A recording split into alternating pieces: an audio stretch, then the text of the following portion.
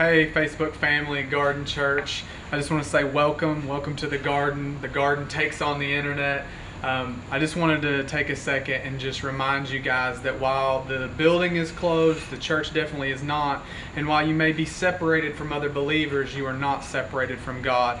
God is here, God is active, and God is present. And just as He is here, active and present, wherever you're at, I know for a fact that He is active and present and real. And if you press in, you can encounter God alone where you're at. Amen? Amen.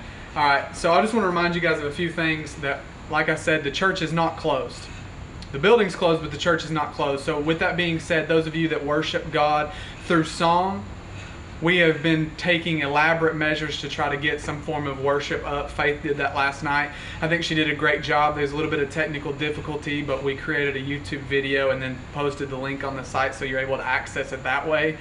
For those of you that worship God through your giving, we created the Tithely app, and you can also give through the website. If there's a form of worship that you like to do and you feel compelled to do, then those avenues are available also. And if you just want the fellowship, pick up the phone and call me. My number is available if you don't already have it. You can drive by the church and get it off the sign. You can get it off the website. You can get it off the Facebook. If you just want somebody to talk to, we're here for you, and I know that the other members of the Garden family are here for you as well. If you're new and you've never experienced the Garden Church or never been a part or fellowship with us, I just would like to say thank you for tuning in. Thank you for participating. It means a lot, and I pray that God blesses you through this. So if you would, let's just go to the Lord in prayer, and then we'll jump right in. Amen? Amen. Dear Heavenly Father, I just want to thank you for this opportunity. Lord, I know that it's an interesting time, and we keep saying that. It's something that we keep repeating, that it's unprecedented, that it's unparalleled. This has never happened before. It may never happen again. And the list goes on and on and on to show how unusual this situation is. But God, even before the foundations of the earth were laid, you knew that this day would come. You knew that this hour would occur. And you knew how the church would try and respond to that. So Lord, while we're not together physically, and while we feel like the church is limited and our functions are limited by what we can and cannot do, the one thing that is unlimited is our ability and our capacity to love and to serve you, and to love and to serve one another. So God, I pray that through this message we might be encouraged, that we might learn and grow and be edified, but that also we might be challenged to go forth and to show the love of God to one another in the best avenues possible while still being intelligent and obeying the law of the land. And also that we might be challenged to worship you on a greater and a deeper level than we ever have before. In Jesus' name, amen. All right, so as many of you guys know, we are in a series called Encountering Christ, or Encounters with Christ, however you want to say it. This is the fourth installment of that series, and I had originally planned, at least in the dark recesses of my mind, I had planned that I was going to let this series carry on through Easter, and then let Easter be the exclamation point and the culmination of the series. But as I was in prayer and I began to study for this message, I began to feel that that really wasn't what I was supposed to do. So today, the fourth message of this series is actually going to be the conclusion of the series also. And so if you have your Bibles, we're going to be in Acts chapter 22. Acts chapter 22, and we're going to be starting verse 1. I actually remembered this time, and I put the chapter and verse on the comments on the live stream. So if you didn't hear me, you can look right there and see those locations. Anyway, one thing that I always do is I always in a series go back and repeat and kind of do a quick review of everything that we've covered up to this point. And when we started this series, we started in John chapter 4. And it was an interesting encounter because Jesus went through Samaria when he didn't really have to, geographically speaking, but he made an intentional effort to go into Samaria. And we know that the Jews and the Samaritans kind of were at odds and at enmity. They didn't really like each other. The Jews thought that the Samaritans were half-breeds. The Samaritans thought the Jews were arrogant and religious, and there just was a lot of tension there. So Jesus went into Samaria and sat down at the well. The disciples went into the village to buy food, and this woman comes out. So not only is she Samaritan, but now she's a woman. And we find out later that she has an unfavorable past, a sinful background, and she doesn't have the right religion. She doesn't have the money or the means or all of these other things that might consider her to be someone that Jesus would use or that Jesus would seek to encounter. But yet Jesus chooses her. to have this conversation, begins to reveal scriptural deep truths about himself and about the Spirit and about the well inside and all these wonderful things that cause her to then go into the village and evangelize. And a lot of people end up coming to faith in Christ by her testimony, even though she was completely unqualified. So the question is there anything that can prevent Christ from getting to us? And so in that first message we looked, Jesus went through every background, every barrier, every wall, every partition, and he broke it down to get to this woman. She didn't have the right background, she didn't come from the right family, she didn't have the right ethnicity, she wasn't the right gender, she wasn't intelligent enough, she didn't have the right husband, etc., etc., etc. The list goes on and on. But Jesus broke through all of those barriers and chose her and used her.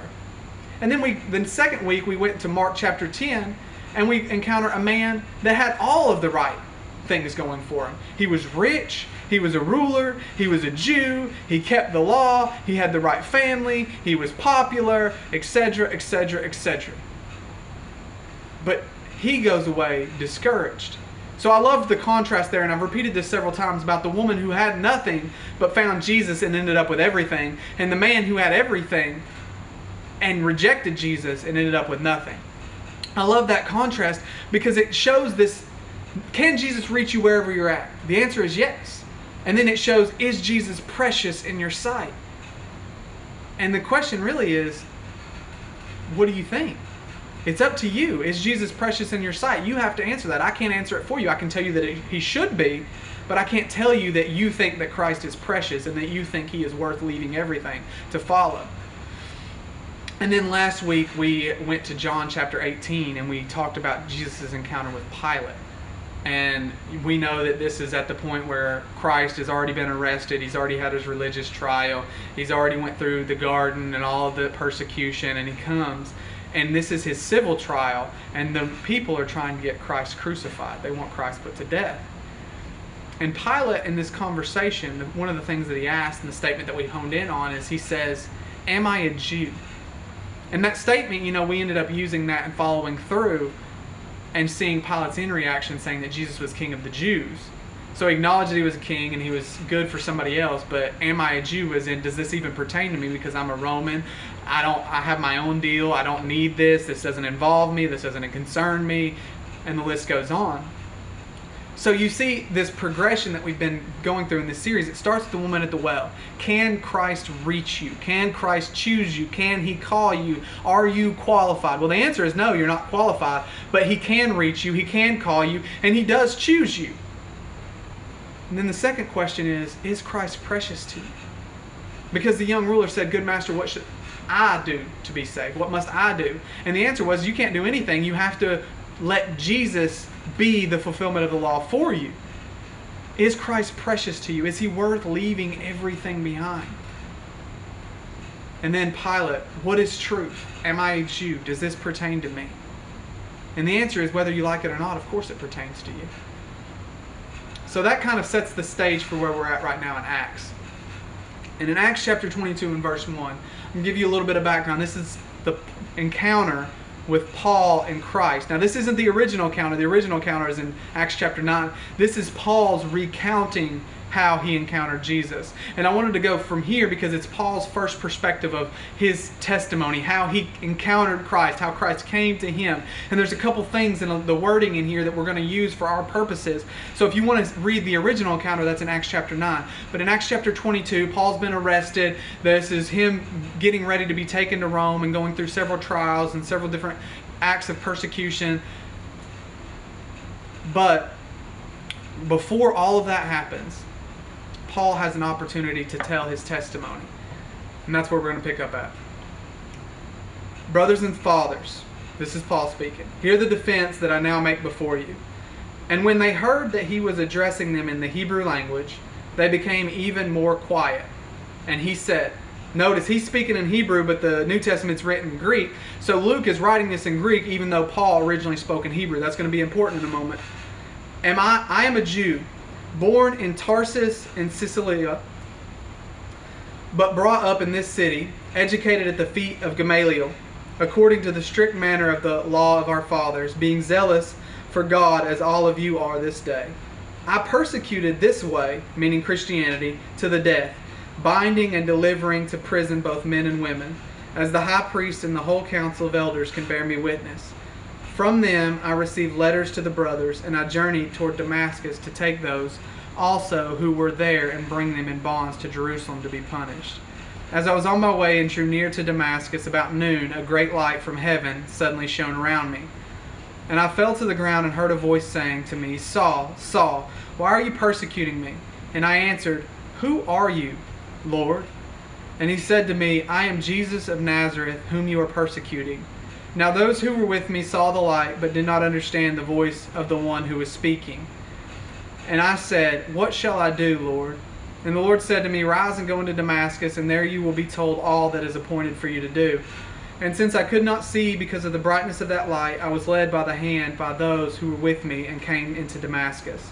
And one, Ananias, a devout man according to the law, well spoken of by all the Jews who lived there, came to me and standing by me said to me, Brother Saul, receive your sight. And at that very hour I received my sight and saw him. And he said, The God of our fathers appointed you to know his will, to see the righteous one, and to hear a voice from his mouth. For you will be a witness for him to everyone of what you have seen and heard. And now, why do you wait? Rise and be baptized and wash away your sins, calling on his name. All right. So this situation, this is Paul defending himself by giving his testimony, showing that just as the Pharisees that were persecuting were religious and zealous of the law, so he was too. And he even started out his career by persecuting Christians. He started out his career by being taught by Gamaliel, who was one of the most respected teachers in Israel at the time. And so what he says is he starts by saying that he's a Jew, where he was raised, where he was educated, how he persecuted people, that he was in favor of the high priest and the whole council of elders, and all of those things. And then he begins to describe this journey to Damascus. And on the road to Damascus, a bright light shone. He got thrown from his horse. The whole situation blinded him. And he heard someone speaking, and it says, Saul, Saul, why do you persecute me? Just for a little bit of record, Saul and Paul are the same person. Saul is his Hebrew name. Paul is his Roman name. And I love this, and this is kind of where I want to start our focus. And Paul answers, Who are you, Lord? I love this question because, as it says at the beginning, Paul was speaking in the Hebrew language. And you may be thinking, well, why is that important? Why is it important that he was speaking in the Hebrew language? The reason that it's important is because in our culture, we don't really understand the prevalence and the power of the name of God. We don't really get it because every single one of us, our entire lives, we've been able to say Jesus, we've been able to say God or Lord or Yahweh or Jehovah or Yeshua or Mashiach. We've been able to say all of these different names, El Elyon, El Shaddai, Elohim, and it's never been an issue for us. But in the Jewish culture, and I've mentioned this before, but in the Jewish culture, they couldn't do that. They had so much reverence and so much respect for the name of God that they couldn't just say, Yahweh told me in conversation, or they would be stoned for blasphemy or for irreverence. They couldn't do that. The only time that someone could use the name of God was the high priest once a year when he went into the Holy of Holies on the Day of Atonement to put blood on the mercy seat. Everyone else in conversation could only refer to God as the name. They would call him in the Hebrew, Hashem, the name. That's how, if I was going to talk to you and say, I was praying to God, I would tell you I was praying to Hashem. I wouldn't say I was praying to Yahweh. I wouldn't say I was praying to Jesus. I would say I'm praying to Hashem. Because that was the respect that they had for the name of God. And if they were alone and they were in prayer, they were allowed to call God a different name. And in Hebrew that name is Adonai, meaning master or Lord. So when Paul is saying this, when he cries out to the voice that's speaking to him, when he says, Who are you, Lord? He's speaking in the Hebrew language. And he's not saying, Who are you, Kurios, which is the Greek word here for Lord, meaning supreme or utmost authority. What he's saying is, Who are you, Adonai? Meaning, who are you, Lord? Let me explain this a little bit further because I don't feel like I'm doing the best job. Paul, in his prayer, when he says, Who are you? Lord. He's asking, are you God? Are you the Lord? Because it would be irreverent of him to say, who are you? Yahweh? Who are you? Jesus? Who are you? He couldn't do that. But he could say, who are you? Adonai. Are you the Lord? Are you the God? Are you the Master? There's another way that people like to define this, depending on how they translate the Greek and how they do their comma placement, where it's, who are you, Lord? And in that respect, it would be, okay, I acknowledge that you're God, but who are you? So you've got the one hand where it's, who are you, Lord? As in, who are you God? And on the other hand, it's, who are you, Lord? I know that you're God, but who are you? As in, who is God? Either way, the answer is priceless because Jesus says, I am Jesus of Nazareth whom you persecuted. So whether you're saying, okay, I acknowledge that you're God, but who are you? I'm Jesus. Or, who are you? Are you the Lord? I am Jesus of Nazareth. Yes, I am the Lord. Yes, I am God. So whichever direction you take with that interpretation, the end is the same, is that you come to the fact that Jesus is the Lord. And in comparison or contrast to Pilate, when he says, Jesus, the King of the Jews, am I a Jew? Does this even pertain to me? Paul starts off by saying, who are you, Lord? Are you Lord? Because it definitely pertains to me. And see, sometimes in our culture, and in our upbringing, in our traditions, in our baggage, in our thoughts, we like to bring our preconceived and presupposed ideas to the Bible. We like to bring our emotions and our feelings and our judgments to the Bible, and then we like to tell God who He must be or who He should be. Like we see the judgment of God upon a nation and we're like, wow, that was a little bit much. I don't think God was really acting in love there. The problem is that we're fallen, and so we really and truthfully have no idea what love actually is, except for what the Bible describes and explains to us.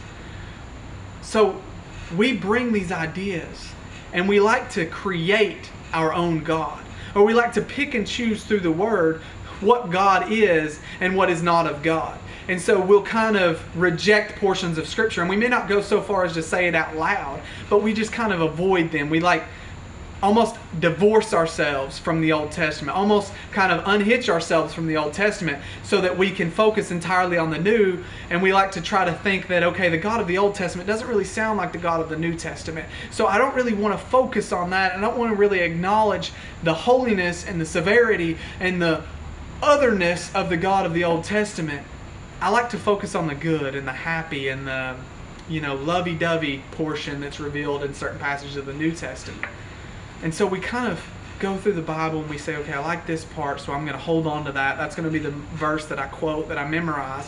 But I'm going to kind of just get rid of some of this other stuff. I'm going to kind of slide this other stuff out of the way because it doesn't really fit in my ideology of who God is.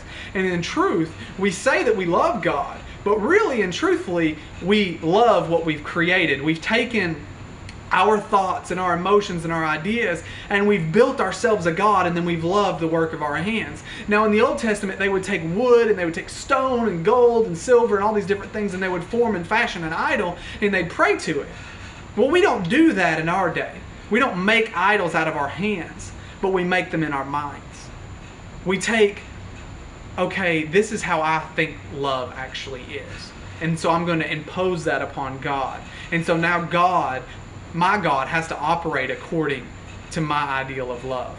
Or this is my idea of judgment, and this is my idea of grace. And so now I'm going to impose that on God and say that God now has to operate according to my idea of what grace is and my idea of what truth is. And so we take God and we form Him and we fashion Him and we say, okay, this is God. Now I'm going to pray to Him. When really and truthfully, it's just a creation in our mind.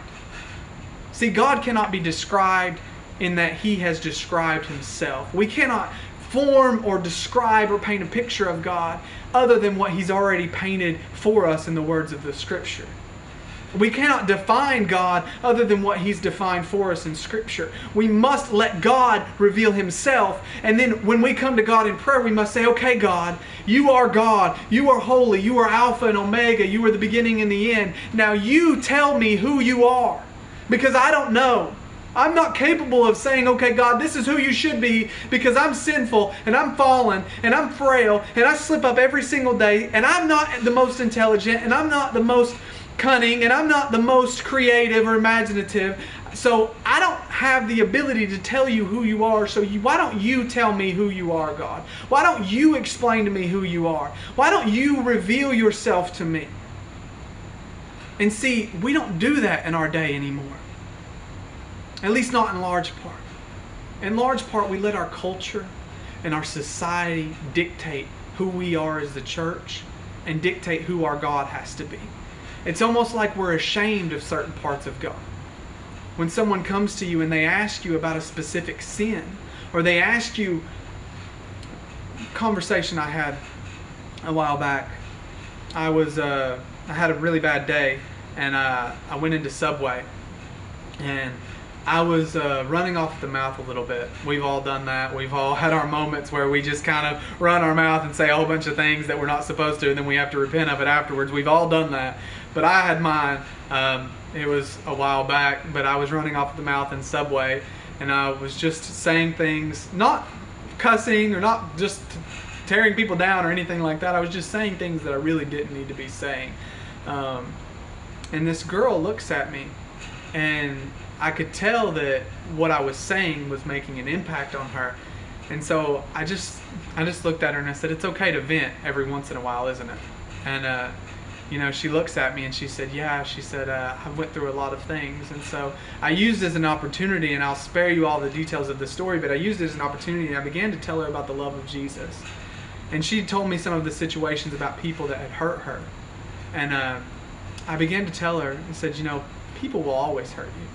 Even the people that you love the most, whether it be your spouse or your children or your parents or your siblings or your cousins, people are always going to hurt you. But you can't shut yourself down to love.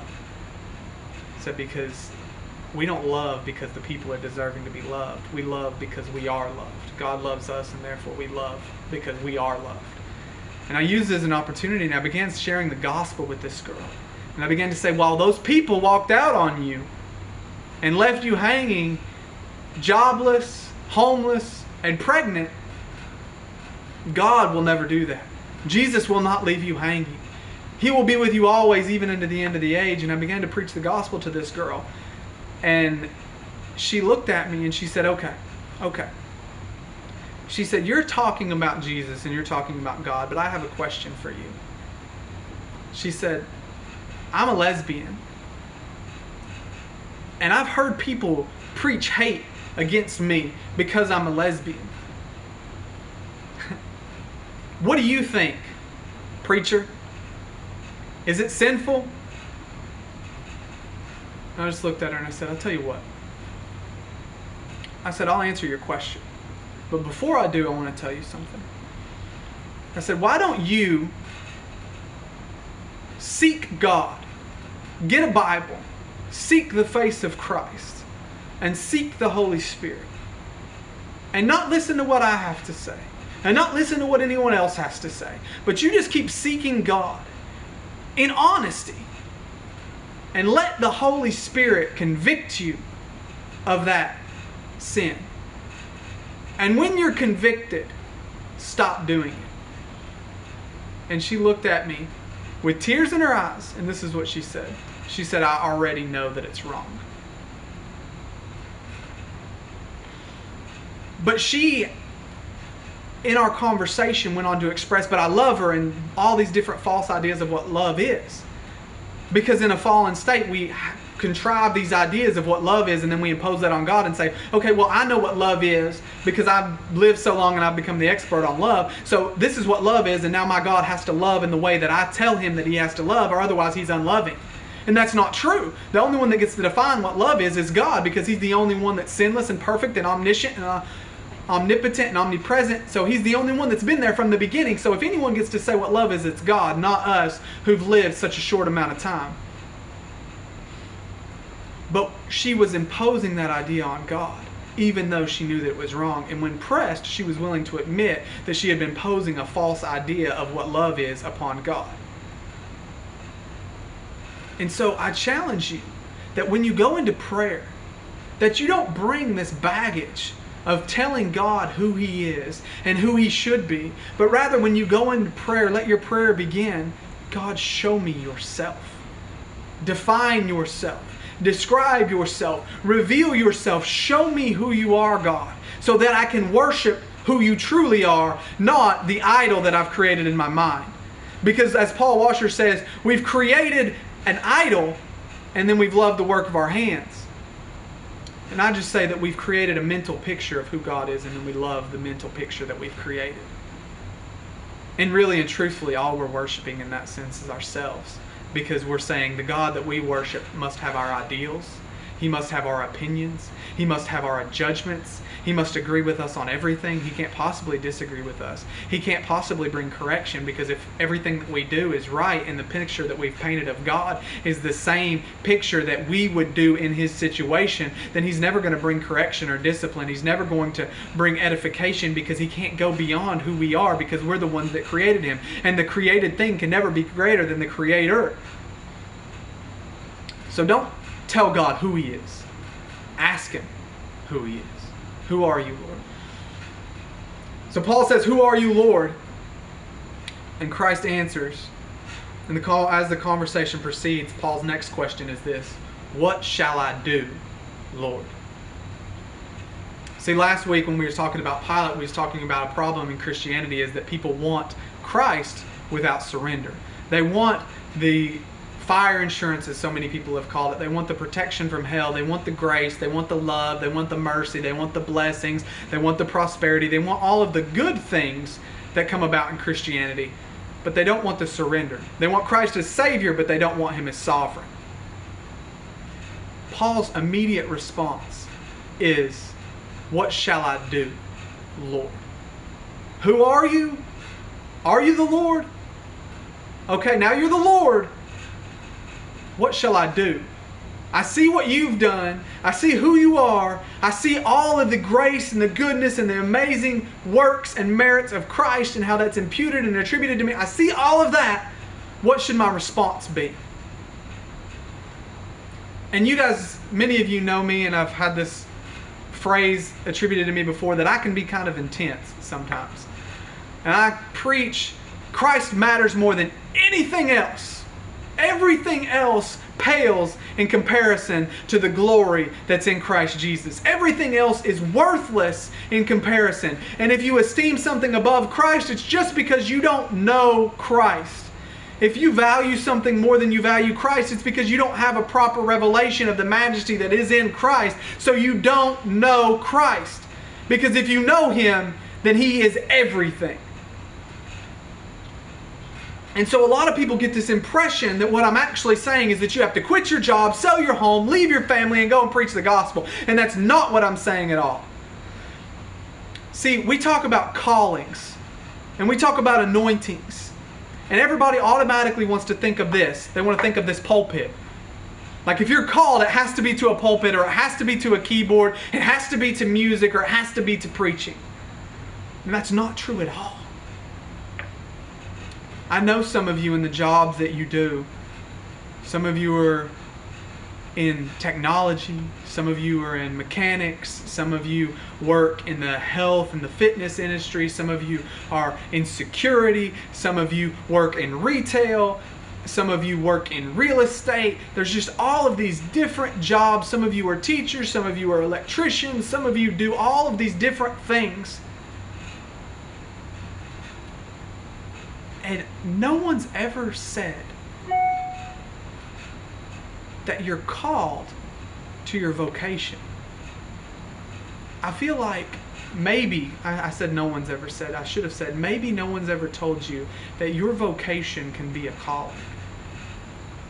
In the Old Testament, when they said about building the temple, God says that He put His Spirit in specific people to create specific works of art. The man that cut the beams out of cedar, the man that put the stones in the breastplate, the man that sewed the ephod, all of those different things were an anointing from God to accomplish. But they weren't standing behind a pulpit and preaching the gospel. They weren't doing it in front of a big audience of people. They weren't standing and leading in song. They were just doing their vocation in the power of the Lord and for the glory of the Lord.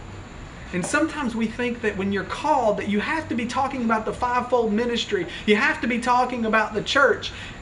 I am. But I'm talking about the extended church, the invisible church. I'm not talking about the church building. And this is the perfect time because the church building is closed. So when we're talking about calling, I'm talking about what you do every single day. You're called to be a husband. You're called to be a wife. You're called to be a daughter or a son or a brother or a sister or a father or a mother. You're called to be a family member. You're called to be a friend. You're called to be an employee. You're called to be an employer. You're called to be an entrepreneur. You're called to be a Christian, a man or a woman of God, a child of God. Those are all callings on your life. Just because you may never stand behind a pulpit, just because you may never play the keyboard, just because you may never sing or participate in the worship team, doesn't mean you're not called. Whatever your vocation is, wherever you're at right now, you don't have to wait for some far off day in the distant future to begin to walk in the calling of God. You just have to find where you're at right now. When God spoke to Moses and He called him at the burning bush, He didn't say, Moses, I got this shopping list. I need you to go out and get this, this, and this, and then I need you to fix your speech, and then I need you to do this, and then I need you to do this. No, that's not what He said at all. He said, Moses, what do you have in your hand? And Faith's dad preaches a message, what do you have in your hand? And it's really good. But what I'm going for is God called Moses where he was at and said, what do you have? And God used that. God called him. God didn't just miraculously jump on him and fix Moses' supposed speech impediment. He said, Moses, you go, and I'm going to use you exactly the way that you are. Now, granted, we're going to have some sanctification and we're going to have some growth and I'm going to do a work in you, but I'm not going to change you. It's still going to be you. It's just going to be a perfected you, a mature you, a holier you. God doesn't want to come and just wipe away our personality and wipe away everything that we are. He wants to come and He wants to indwell us and take our personality and our likes and dislikes and desires, and He wants to redeem those. Some of them will leave because they're sinful, but He wants to redeem who we are and use us where we're at. See, some of you are called to be great businessmen and women. Some of you are called to be great mechanics and great different things in construction so that you can build the churches, so that you can fix the pastor's car, so that you can make a whole bunch of money and you can support missionaries and etc., etc. The list goes on. But the calling isn't just standing behind a pulpit. The calling is to be who God's made you to be right where you're at. And Paul's third question, I love this. This actually isn't a question from Paul, but it's a question to Paul. When Ananias comes and Paul's healed of his blindness, and Paul gives his life to the Lord, and right before he's baptized, this is what Ananias says. He says, and now, why do you wait? Why do you wait? Now the why do you wait was on rise and be baptized and wash away your sins, calling on His name. That was on Paul getting baptized and giving his life to the Lord. That was what the why do you wait was pertaining to with Paul. But the why do you wait, knowing that that's the will of God, is also saying, why do you wait to accomplish the will of God? Why put off tomorrow what can be done today? Why do we think that way off in the future you're going to be a minister? Way off in the future you're going to be a preacher? Way off in the future you may have a house church? Way off in the future you may do this, or you may do that, or your goal is to have this business or that business. Why do you wait to do the will of God? Why not be the best father that you can be today? Why not worship God through your parenting? Why not be the best spouse that you can be today? Why not worship God through your relationship with your spouse? See, Paul even puts it in Ephesians 5 concerning marriage, that the husband should be to the wife as Christ is to the church, and the wife should be to the husband as the church is to Christ. And so, why wait? We don't have to be sitting here and me staring at all your beautiful faces in these seats for us to be the church.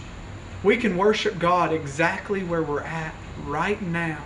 and we can serve Him and build the church and grow the kingdom by just being the people that He's called us to be. I hate when somebody comes out and they're musically talented and everybody says, okay, you're going to be a musician, but you got to be a Christian musician and only sing this type of song. And I hate that. Why do I hate that? Because why can't a musician be a Christian and sing wholesome songs? Why do they have to sing the type of music that we say that they do? Or when somebody has a gifting of, say, construction, why would we say you only can build churches? That would be absurd. Because they'd run out of clients pretty soon, or they'd have to keep moving around or go to a foreign country and build churches.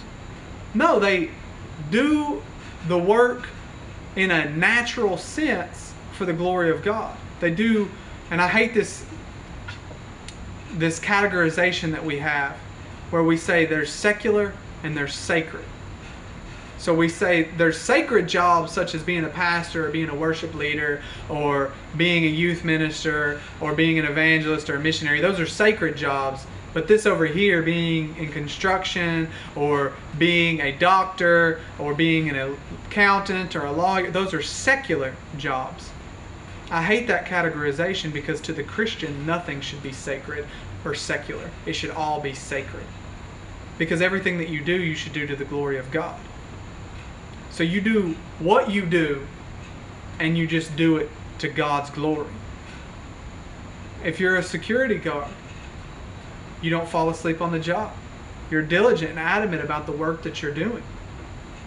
Just as if you were guarding a vault full of Bibles, you do the work as if you were doing it directly for God, because in truth you are doing it directly for God.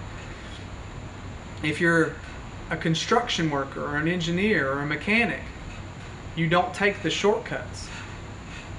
You do it just like you were working on God's house or God's car. If you're a doctor, a physician, or a masseuse, you do everything like you were doing it for God. If you're a teacher, you do it directly like you were teaching a young Christ. If Jesus Christ was in school, how would you teach them? It's all about just doing things as if they were a calling, because they are a calling. Jobs just aren't, I'm just going to pick this up because it's the first thing with the paycheck. No, you're appointed to your job.